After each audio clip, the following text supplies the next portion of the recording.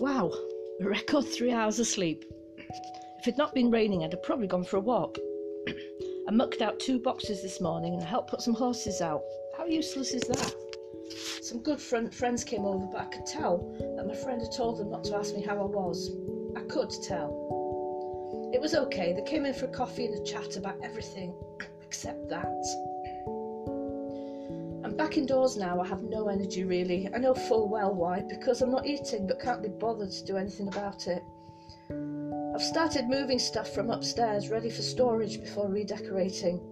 I have Caper Cayley on the CD player, the Scottish band that he liked, and I bought it for him for Christmas. It's in Gaelic, so listening to it is easy as the tunes don't really mean anything to me, word-wise. There were some jazz CDs for him as well, which I've been sweating on arriving from Amazon before Christmas. Wouldn't have mattered, I suppose, in hindsight, would it? They're not my taste. They're unwrapped now, so I'll find somebody else who will enjoy them and listen to them. There's Louis Armstrong. I can't listen to him yet. And Fats Waller, Ella Fitzgerald and others. No doubt he'd have driven me mad listening to them in the car.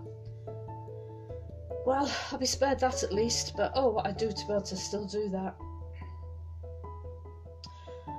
I've never been very good at communicating on a personal level. Always keep my feelings to myself. I suppose it's that bloody wall again. So I think I find it easier to write my feelings down than actually talk about them. Thinking back to times when we had old animals, much-loved dogs and horses and cats put to sleep, I didn't really show emotion then either. Definitely starting to think now that it's not normal. I wonder why I was like that. I checked my first responder phone while I was upstairs. There have not been any texts on it for 36 hours at least. I was getting paranoid that they'd switched me off. Obviously they wouldn't do that. I don't know why I look at it really. I don't think I could go anyway, but I can't help feeling guilty that I don't go, especially if it's fairly local. I've deleted the 3 that came this morning, but I've still not deleted that one. Mother is cooking lunch today, but I don't really feel I want to eat. Wanting food and needing food have become 2 totally separate things. There's a strange car outside on the yard. No one's come in, and it's been here around half an hour. Probably gone next door. I won't go out to see. I've done enough socialising for the day today. The first responder meeting is set up for tomorrow evening, and our Coast Guard training night with the sector managers on Tuesday. I should go to both really. I'll see how I feel when the time comes. I suppose, having already been on a Coast Guard search with the lads a couple of days after the funeral, it broke the ice a bit, and it would seem silly not to go. The only difference is that I've been on a bit of an emotional roller coaster in between times. It's 2 weeks and a day now since the funeral, and I should get myself organised really to write to some people who very kindly wrote some lovely letters and cards after his death. It's taken me till now to read them, but I don't know if I'm in a logical enough state of mind to do that yet, or in the right frame of mind to know what to say. The sympathy cards are now piled up in a cupboard with the best dinner service. It can't stay there forever, I know. Lots of kind people sent money for the 2 areas I decided to collect for in his memory, the Anglesey First Responder Scheme and the cancer ward in the local hospital. God knows how much there will be. The undertaker was going to leave it open for 3 weeks after the funeral, as money was still coming in at the end of this week. Well, this isn't getting any work done, is it?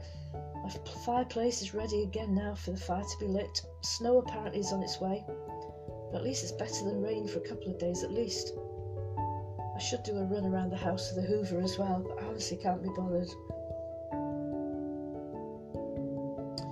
Moving on. Another day. A reasonably good day today, I think.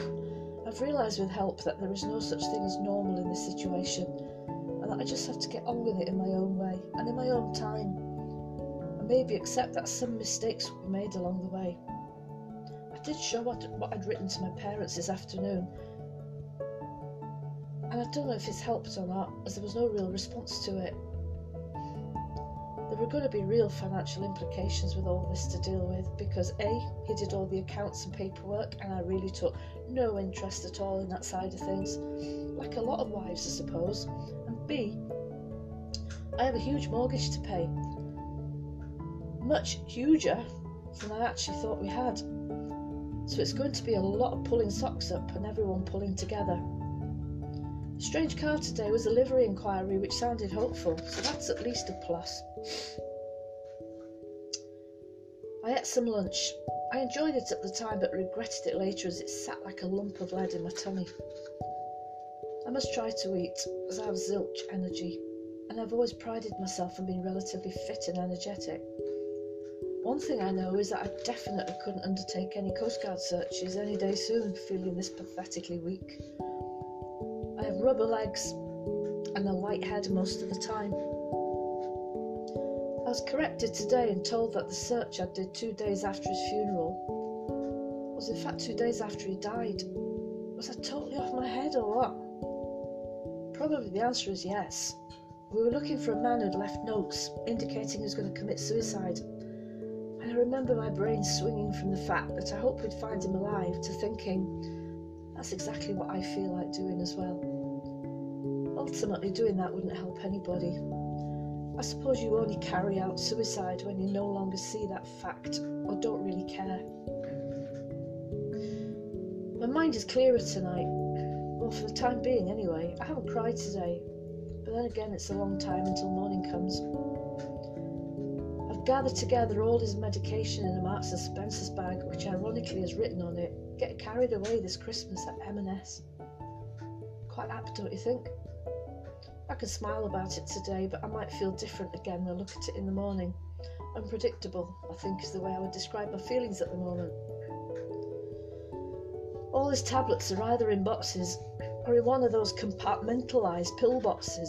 I will hand it in at the doctor's because I don't want any landfill rats or birds getting hold of them. Mind you, with a concoction of painkillers, cardiac drugs, cholesterol drugs and steroids would likely die a very peaceful drugged death. The only reason I want to get rid of them is that the same thoughts cross my mind as a selfish resolution for me a couple of times this last couple of weeks. I just remembered I had 5 or so boxes of tablets in the bathroom cupboard, which I'd put on the windowsill. Been upstairs to get them, but they're gone. A friend's obviously taken them. She probably knows I've had those thoughts as well. I hope she thinks about the landfill rats. Repaying her for all the time she spent with me this last month is going to be impossible. I think in life you probably only ever have one real best friend outside family that you'd lay your life down for. Tomorrow, I'm going to make a real effort to get on with things a bit more. The vet did come to do some vaccinations, that's someone else I have to face.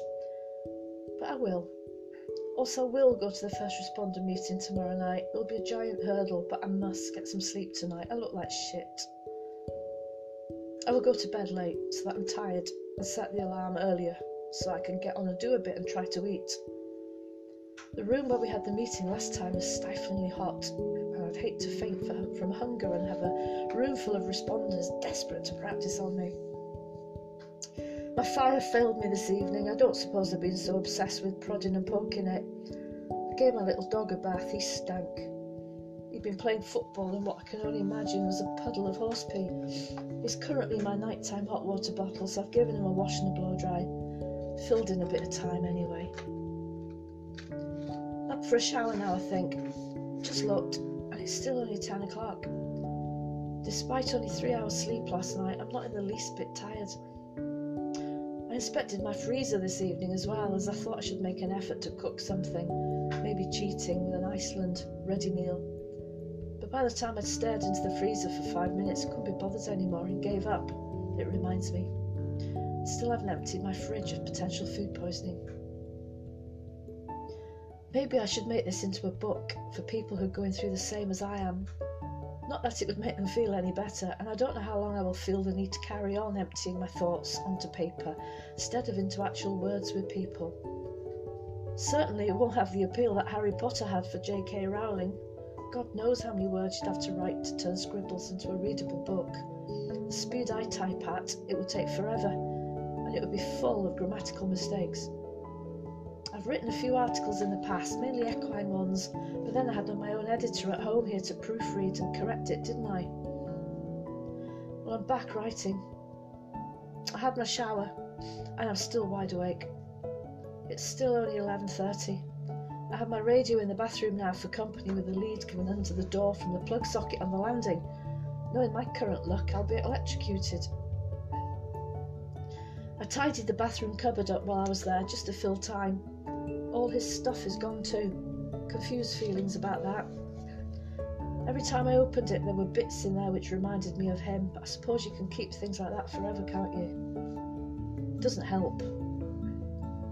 His clothes went early on. I'm totally sure now I didn't do the right thing, but I felt pressurised to do it, really, because of the decision to let the house out to holidaymakers. The jumper he wore on Christmas morning over his pyjamas I've kept, because it still smells of him. Not that he was smelly, I tell you, but just a mixture of familiarity and his aftershave. I kept it under my pillow until a couple of days ago, but it saddens me that his smell is fading. Also under my pillow is the Christmas card that he sent me and the gift tags from his presents to me. On them it says LYATT, our code, love you all the time. Maybe because it happened at Christmas it feels worse. I'm flipping crying again now, and I've done so well today. I know people suffer much worse losses. Just watching the news from Gaza tonight is proof of that. But loss is individual to everybody, I suppose, and you get a bit selfish about your own. I'm not feeling so bold about the meeting tomorrow now. I'll just wait and see how I feel when the time comes along. I'm worrying as well about the vet arriving before my friend arrives in the morning. Do I behave as if nothing's happened? He certainly knows, as he was good enough to come to the funeral. Fair play to him, he's a very busy man.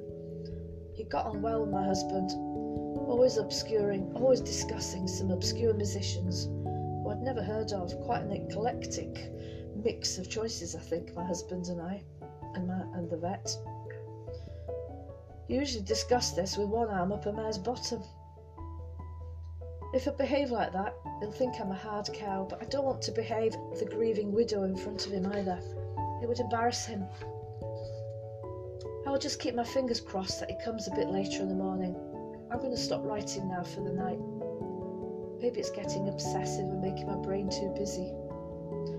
Tomorrow is another day.